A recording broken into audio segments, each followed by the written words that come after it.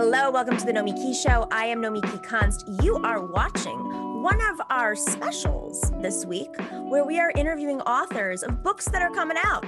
I'm going to say post-pandemic books so they can go around the country and actually see people and have, the traditional book tour. But for those of you at home, we have the privilege of speaking with an amazing author, Marlon Peterson. He is the author of Bird Uncaged, an abolitionist freedom song. He is the principal at the Presidential Group, a social justice consulting firm. He is the host of the Decarcerated podcast, a senior Atlantic fellow for racial equality, and a member of the Aspen Global Leadership Network, as well as the 2015 recipient of the Soros Justice Fellowship. And on top of all that, he was named by Ebony Magazine as one of America's 100 most influential and inspiring leaders in the Black community. His TED Talk, you may not know, you may remember, is Am I Not Human? It was a call for criminal justice reform. It has over 1.2 million views, probably more now at this point, because that's how the internet works. And, last night I was watching TED Talks all night and I was like, how did I get into this rabbit hole of just watching TED Talks? It started with like watching something about psychedelics and then suddenly it's about cleaning my house. I'm like, how does this work? The bigger question is, how did you start with psychedelics? I don't know. It was clickbait. It was clickbait. TED Talk. That's what happened. It was like when an 85-year-old is talking about psychedelics, you got to listen to it. You have to understand why. So Marlon, thank you first off for joining us today and sharing your story with us. Sure, thanks, man. So let's talk about your story, because this is the root of the book. You grew up in New York City, in Brooklyn, and you found yourself in circumstances that are not uncommon in this country, horrifyingly not uncommon, but are incredibly unjust. And your life has been shifted drastically because of our criminal justice system. So I don't want to tell your story. So could you share what happened to you when you were young? Yeah, for sure. I mean, I'm Brooklyn, New York, and I always say the son of Caribbean immigrants. And we, like many Black families, and I grew up in the 80s and 90s, and like many Black families who were poor, who were trying to make it together, particularly as an immigrant family, we're trying to figure out ways to make ends meet. But I don't want to give the impression that we were like dirt poor, but we definitely just had enough to get by. And I'm thankful for that. But, growing up in a neighborhood, which is Crown Heights, Brooklyn, like, once again, like many folks, we experienced a lot of things. Drugs was very rampant. There was violence around us, violence in my building, my apartment building that I grew up in. And that alongside, as an aside, I was also an honor student, a Jehovah's Witness. I always kind of throw that in there as like, because people tend to, I think when we think about the criminal legal space and incarceration, there's this, broken family sort of situation, single parent household and drugs in the household. And I want to sort of break that sort of mold and understanding that like the criminal legal space is a catch-all, right? And particularly from certain communities. It doesn't mean you don't have to have, because I had a 2-parent household. So, I mean, the book speaks about those experiences. Also, at a young age, I was sexually assaulted at gunpoint. And I speak to like how that particular experience as a kid at 14 years old sort of shifted my complete outlook on what life was at that point in time, to the point where, 4 years after that, I was myself shot. And then a year after that, at 19, I was facing a life prison sentence, for which I served eventually 10 years for. So, but, the book is also about really sort of creating a primer in the sense of how everyday trauma that we don't really talk about, and particularly when you think about young folks, how everyday traumas, particularly in Black and Brown communities, how that impacts them without them consciously understanding that they're being impacted by it. So, okay, so you experienced sexual assault, which I think everybody has an understanding that would affect your psyche. Were you aware of it at the time? Were you open about it? Was it addressed? No, not at all. I kept it to myself for 8 years. The first time I ever told anybody about it, I was actually on a prison visiting floor. At the time, I was still facing a life sentence, and I told my father about it. And when I told him, I write about this in the book, that I didn't verbally tell him, I passed him a note because I was so ashamed and so many things. And in the note where I described what happened, I literally said, please don't ever ask me about this. I don't want to ever talk about this. And I carried that for a long time. And, and there were a lot of in the book, I speak about cages a lot. It's about physical cages, but about cages in our communities and our society that prevents us from addressing trauma. So at that time, as a kid, I grew up in not only in a super religious household, but with homophobia around me. And in my mind, like, if people knew this happened to me by a man, it was a man that assaulted me, or people will think that I'm gay, people will think that I'm soft. And that cage of homophobia, I consider like a cage in of itself. I speak about it. It's that led me to so many, many other bad decisions and more traumas throughout my life. And, it took me 8 years to eventually even tell anybody about it. But the first time I ever spoke about it was probably not until I came home from prison. So I was about in my mid-30s, the first time I had ever said it out publicly to anyone. It's interesting, you hear these stories of sexual assault survivors where some may not even process it for themselves, maybe not even acknowledge themselves or bury it, or depending on the circumstances, they may not even realize it's sexual assault. Did you understand what had happened to you? Had you even acknowledged that it was sexual assault internally?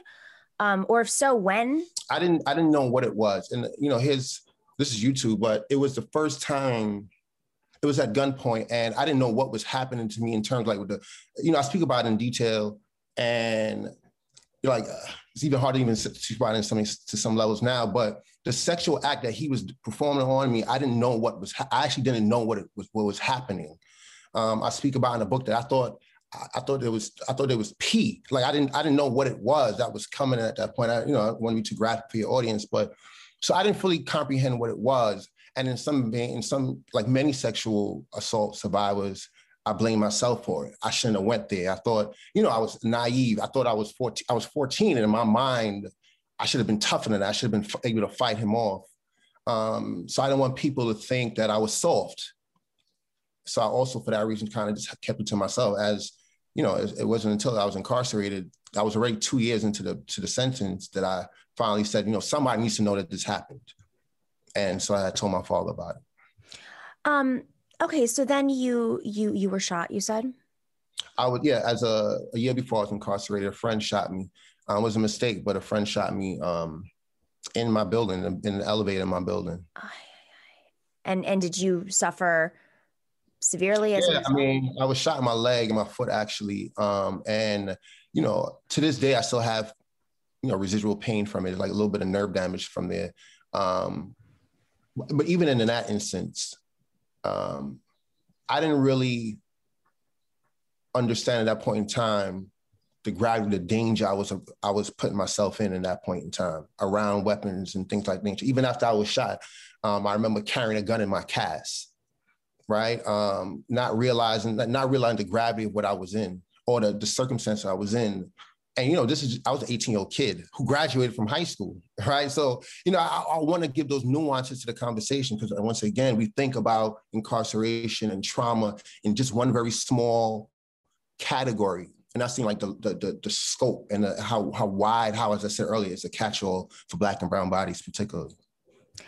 I mean, it's really important because, this is, I think, why what's really fascinating about this book is you kind of delve into the gray areas and the actual human story of these statistics that many people, specifically on the left, are, wanting to address because they're seeing like the numbers and 1 out of 3 Black men go to jail. The majority of households, specifically in public housing in New York, are women-led households because of that.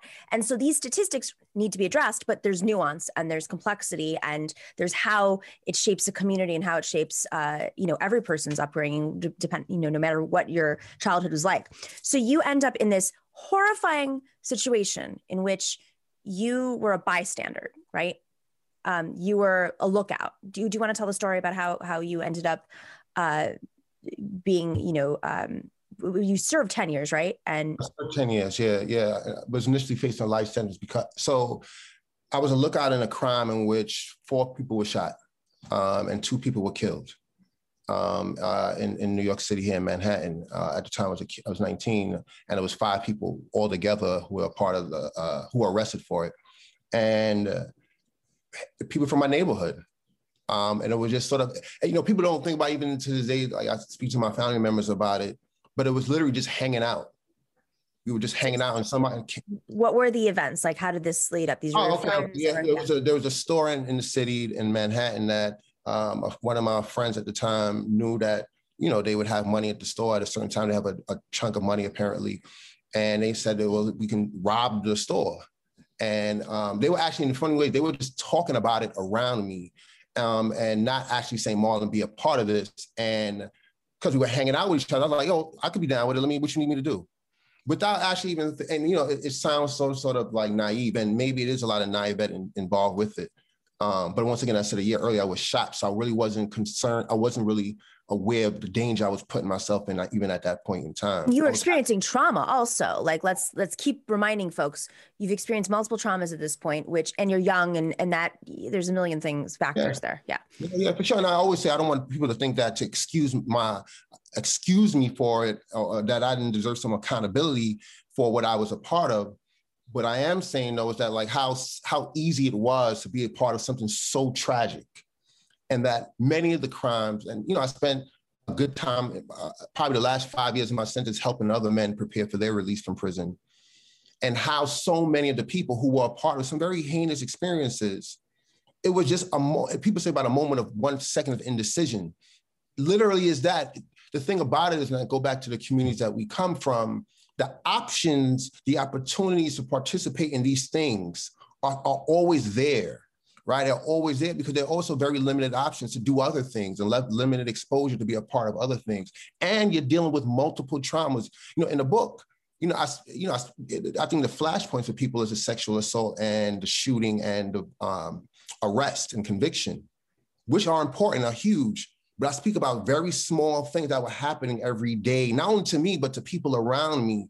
And the fact that it's amazing that most people don't end up in the places that I ended up in, right? And that speaks to the resilience. So the book is also like a freedom song, because it's also speaking to the resilience and the possibilities that we have, because I know we can get through those things. So you end up, you're with your friends and you're hanging out, and they have this idea to go rob. Did they have had any of them ever been involved, to your knowledge, then or now, in any sort of violent acts or robberies or anything, you know, in this realm before? Well, I can say that 3 of the people involved in it who were arrested for it, I met a day before. So I didn't even know them. It was literally we hanging outside and somebody said, let's do this, right? Because we would, you know, in another vein, earlier that week, they were like, I was with some friends, let's go to this park and play basketball. I didn't know them, so let's just go do that. So one of the people that I knew very well, and I didn't know him to be like that at that time. In fact, he was somebody in my neighborhood who people would be like, Marlon, you should be like him. He stays in the house more, and you know, all those sort of things. He's a little bit older than me, but I didn't see that, right? I probably should have, be clear, I probably should have. In hindsight, I do now. But as a kid, I saw he was somebody who's probably somebody I should try to follow, because he wasn't outside hanging out, smoking and running around the streets like I was at the time. So when, we all went to the city that day together, and I always remember like that drive from Brooklyn to Manhattan, because the crime happened in Manhattan, was one of the most quietest rides to Manhattan, which is about a 20-minute ride from where we were at in Crown Heights. No one was saying anything. And then for me, in hindsight, I knew that everybody was scared in that car, but nobody wanted to say anything. And of course, in hindsight, I would say, I wish I had said something. I wish this person had said something. No one did, obviously. And people paid their lives for it because we were scared and ignorant and traumatized and all those things. But yeah, I mean, that's how it happened. And when the shooting happened, I wasn't in the store. I was actually across the street from it. I didn't even actually know, I remember the gentleman, the guys walked into the store, the guys who I was with, my co-defendants, and less than 30 seconds later, shots rang out. And I didn't expect anybody to, I didn't know what was happening. I remember going out when it happened, I was across the street and I just saw them running. And I didn't know what was happening. And then I saw them run in a different direction. And then I saw people shooting after them.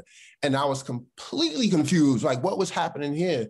And I remember I just took the train, came back home, and I turned the news on, and it was a special report, and it said that what had happened, and the people that were shooting at them came to find out were undercover narcotics police who were in the neighborhood on a separate investigation. So they were shooting at them.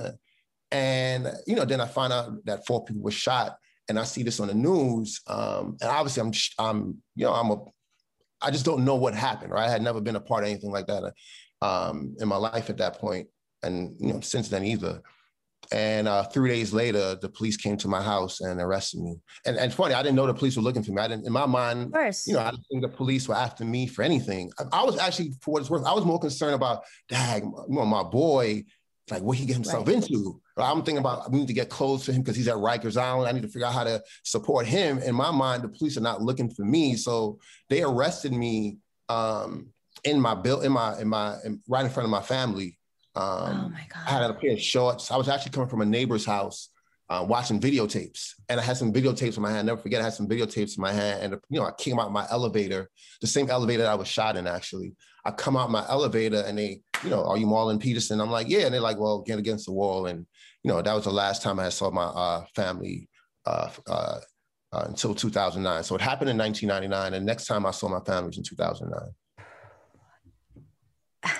Did you, when you came home that day and you're watching the news, had you said to your family that you were there, that you knew what had happened, or did they, no?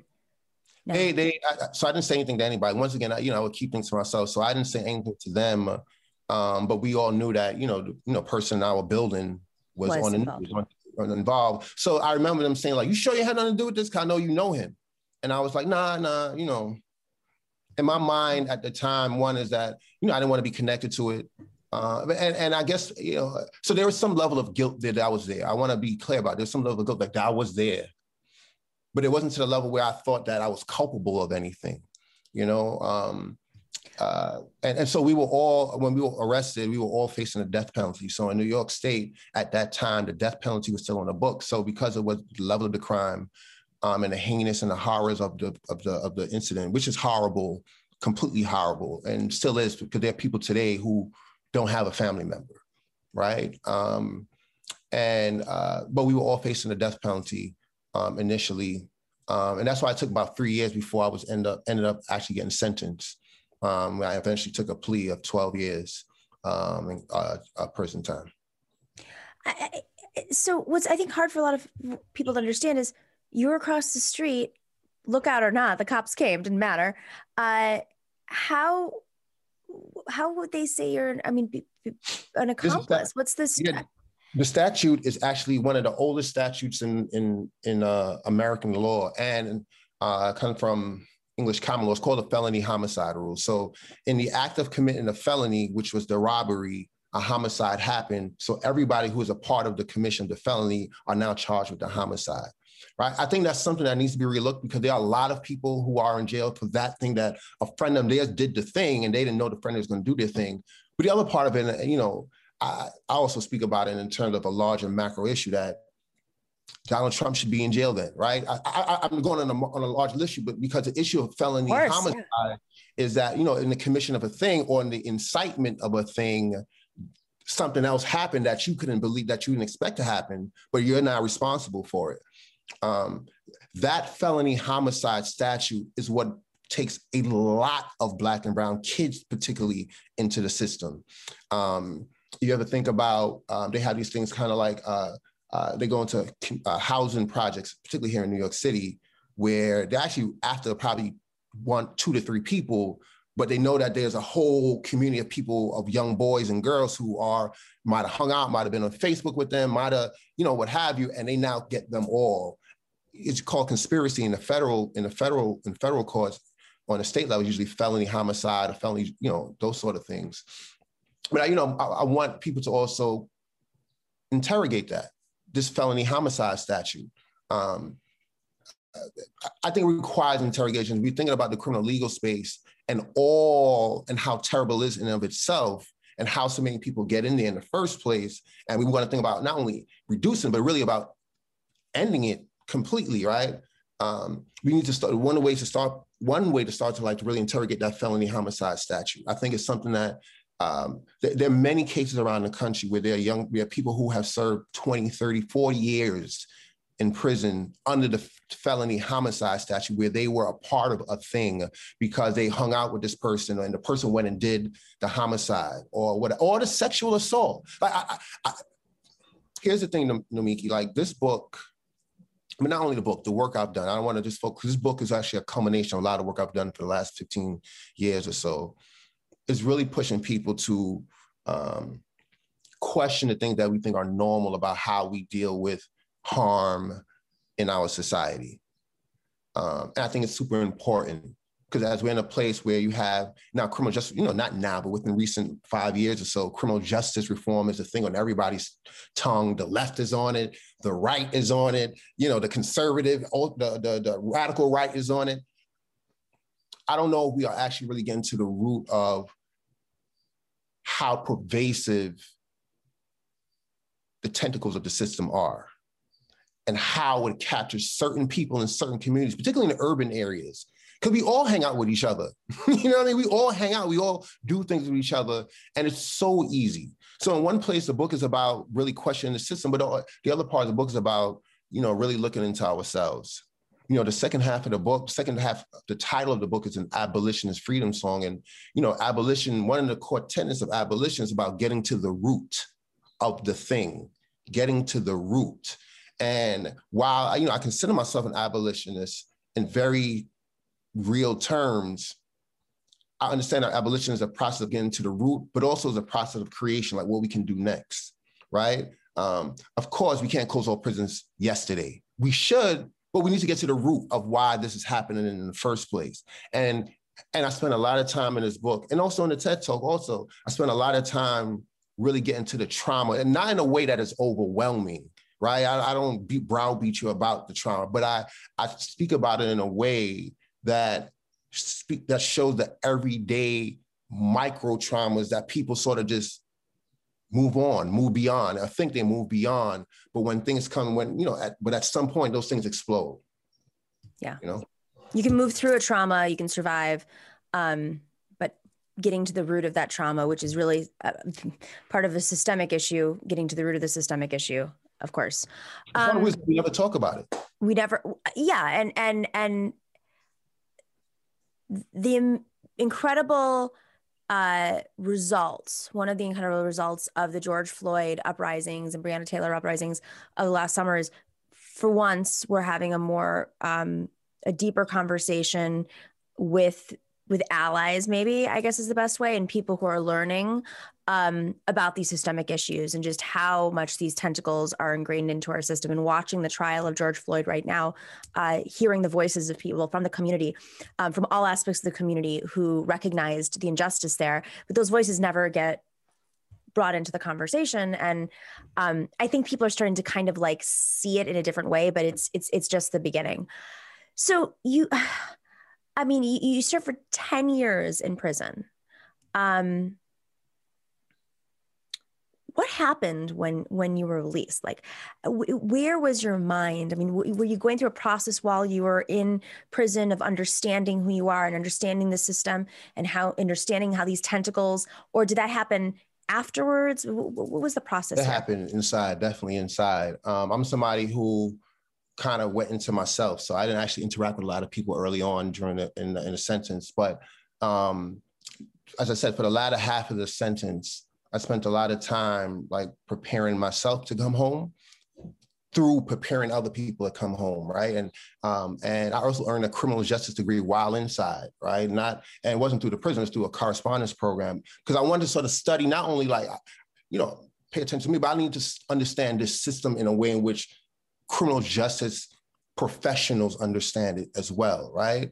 So in so many ways, I was in the system, studying the system. It was an involuntary academic sort of endeavor. But also, I grew up in prison. I spent my entire 20s there. And I learned how to be an adult there. And I had to grow up faster than obviously most people, because early on I was usually the youngest person, whatever jail or they had put me in. So I also had to learn how to navigate in a way that I also preserve my life, right? I didn't go to prison with, like, I wasn't a part of any gang structure. I didn't have an older brother, cousin, father, uncle who had experienced the system. I was literally the first person in my family to experience it. So, I always give this joke, like, I didn't know what commissary was. I remember when we, the first time they said, we're going to commissary, I was like, what does that mean? Like, what is that thing? And that's where you go get food. I'm like, where can you get food from? Like, I didn't know there were stores. And like, I'm just speaking about how ignorant and naive I was to the process. So I had to learn everything from scratch. And, I can say by the end of the decade that I spent there, I learned a couple of things. One thing is I learned about how capable I am of like surviving things. I also learned about how I learned the power of humanity in prison. I always had learned more about humanity in prison than I did out here, right? Because I was around every sort of person you would think about: religious, gender or sexual orientation, gender expression, folks who whatever type of crime you can think about, from the worst to the not so bad, whatever that means. And I learned, because of the work I was doing inside, I learned their biographies beyond that experience. And I had to drop some of my own prejudices and biases. I learned to not be homophobic by being in prison, right? I learned that there, and not because there was some class or anything like that, but because I saw people there. I saw them more than the prejudice way I was sort of conditioned to see, people in certain ways. I learned to sort of see people who were in gangs. I had a certain prejudice against people who were in gangs, believe it or not, right? But some of my best friends were people who were in gangs. And in fact, I co-started a program in prison called HALA, How Our Lives Link All Together, which is a mentorship program that started in prison that we implemented in schools throughout New York City. And in fact, it was highlighted on Ava's documentary 13th. But I started with folks who are in gangs, right? And it's so me to see, like, that's just a title, that's a label, I want to say this, but also that all the things I was able to do inside of prison was despite prison. Because part of what people can get out of this story, listening to you, Nomiki, is that, well, prison did good for you. Prison did a lot of harm to me. That right now, thousands of dollars of therapy is working out. To this day, and I've been home 11 years now, and I've been able to travel the world. I've been able to speak in prisons and all over the world and do a lot of things, right? But there's still residues of that experience that I'm still brushing off. And so when I, in the book, I think the last words in the book is happiness is next. So this book is a memoir, but it's definitely, and I think the best type of memoir is one that's incomplete, because people think that you're supposed to write, this will happen to me, and look at me now, the end, ta-da. And don't get me wrong, I'm a much, much more responsible human being, without question, insightful, wise, and all those sorts, and matured. But there's still things that the abolitionist politic requires that we are constantly working on ourselves, constantly dusting away prejudices, constantly dusting off stereotypes. And that includes the people who did time, right? It's not, I'm still somebody who, when I see a crime happen or I hear about a horrific thing that happened, particularly now when you think about the Asian American violence that's happening in the country, yes, those people need to go away. But then I need to question myself. And the reason why I need to question myself, because I also know that prison is not the place where they're going to get better. Now, there's definitely a conversation around removing people from who are capable of harming people again. That's definitely a legitimate concern. But prison only sort of in so many ways offer a solution to one thing. Like, they can hold somebody away for a period of time, but it's not helping them. People heal despite prison, not because of it. And that's the thing for people to really key in. We heal despite it, not because of it. So once again, we get into like the root, and that this book is not only about people who have been spent time in prison. I think this book is relatable to people in any sort of strata of our society, right? Because we all have cages in so many ways that prevents us from getting to the root of why we're not progressing, why we're harmful to our partner, our child, we're not productive as we want to be in our own personal life and our own mental health. The opening words of the book is, I do not believe in cages of any kind. Let me tell you why. And that applies to everybody. It's just that prisons are the most visible display of human hurt. humans decided we have figured out a way to deal with our hurt by hurting other people. Because we all know that prisons hurt. We all have jokes, right? We all hear the comedians, what happens when you go to prison? Don't drop the soap. All those things. And I am somebody who laughs, I don't want to say in past tense, who laughs at those jokes. But one of the things we're not recognizing that those jokes are actual human beings. And we know consciously that if you go there, things like that can happen to you. But, you know, we block it out. We laugh it away. We think, well, you deserve that harm.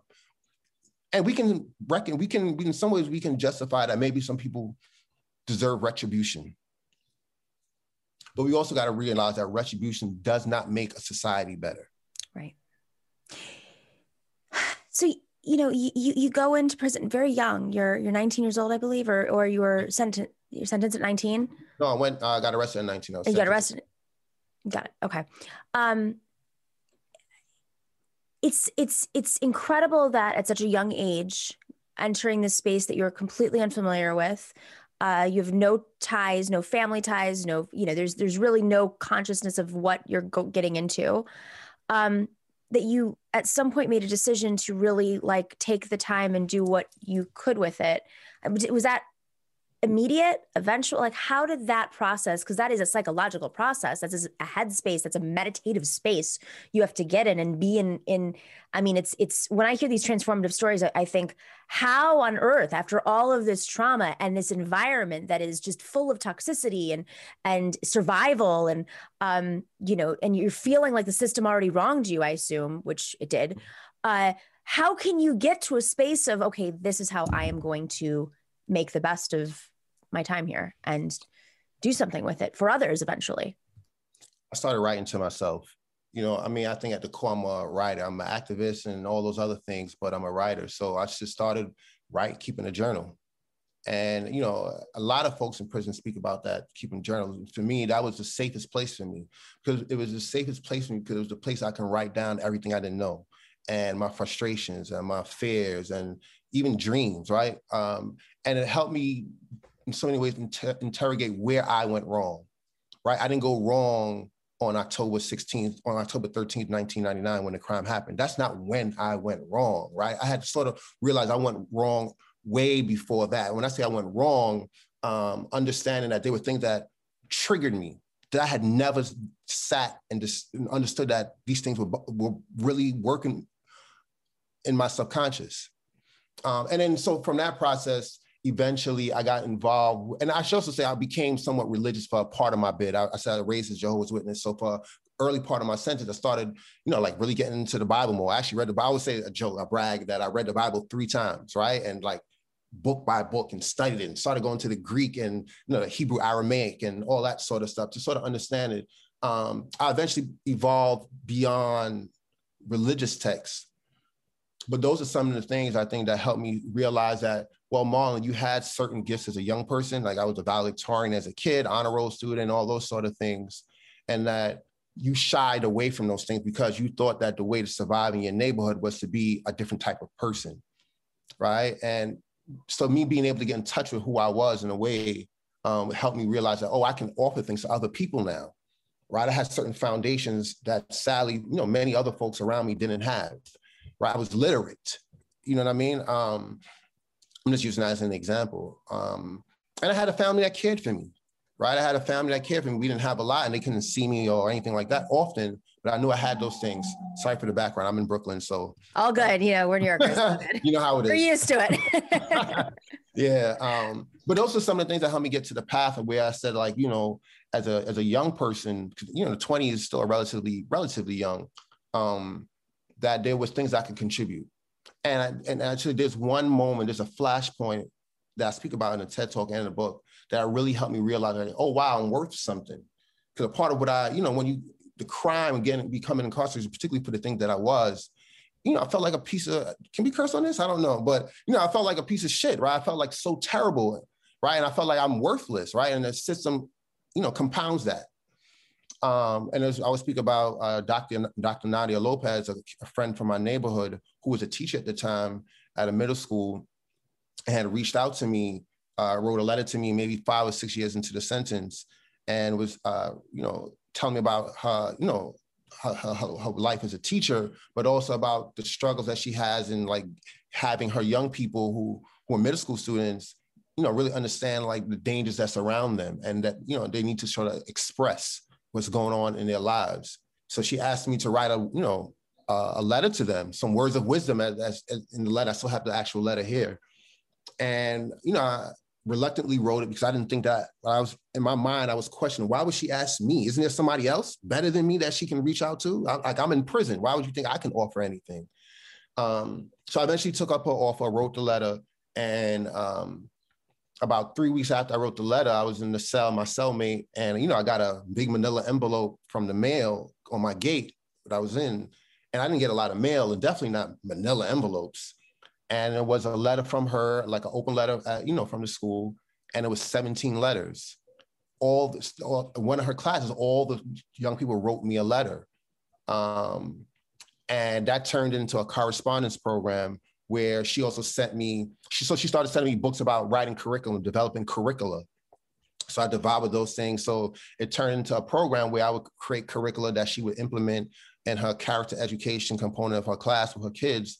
And along with a general letter and a prompt for the young people to write me, and then they would write the letters, and she would screen them and send them back to me. And so that process went back and forth for about a year. And I would catch myself writing up to 50 letters every time, because it became so popular that kids from other classes heard about it and they wanted to be a part of it too. So we had called it the Young Scholars Program. That program led to HOLLA, the program that I spoke to you about earlier. That gave me a sense of purpose and a sense of like relevancy, and that's, in so many ways, that's why I'm here with you today, why I have a book, right? In so many ways, because there was somebody who saw possibility in me. Incredible. That's incredible. Wow. Really, really beautiful. And now, when you were released, I mean, in the work you've been doing over the last, decade and 12 years, has been working with people who have had similar experiences. How do you come out of the prison system, a system that is just, in every single way, the life leading up to it, everything we've been discussing, how do you get into this mindset that you've gotten into? And so what is the kind of work that you do now with folks? Yeah, I mean, so HOLLA was one program that we started and is still functioning. Another youth program that I had created here in Brooklyn is called Youth Organizing to Save Our Streets. So we would train teenagers or teenagers, high school age teenage young folks to be organizers, community organizers around violence and gun violence prevention. And that's still functioning.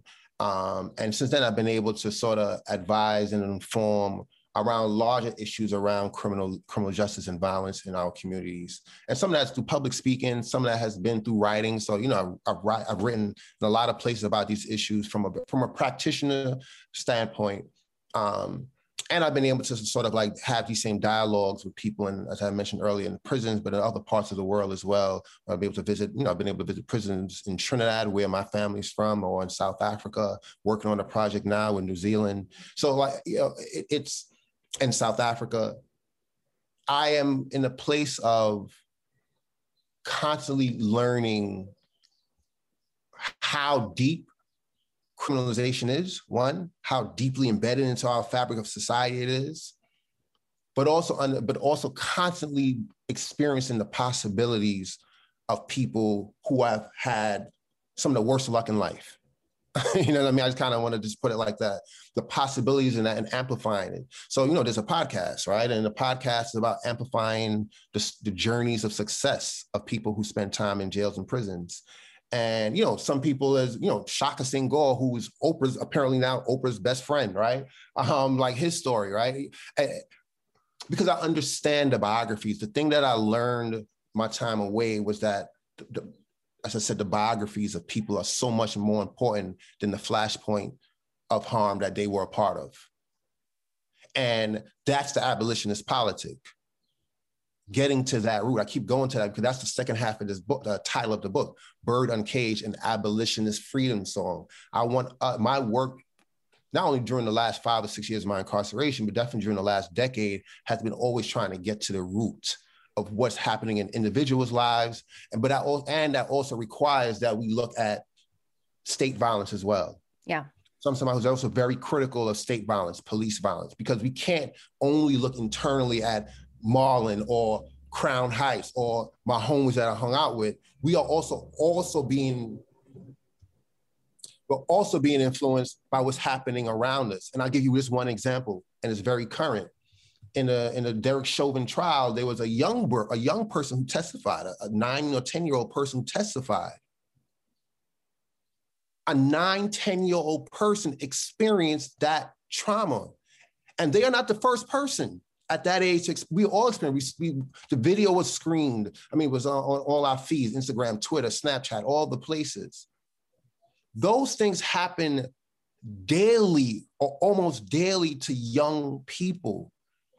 And so state violence is directly educating people about how, one, a sort of sense of learned hopelessness, that like, this is just how it's going to be.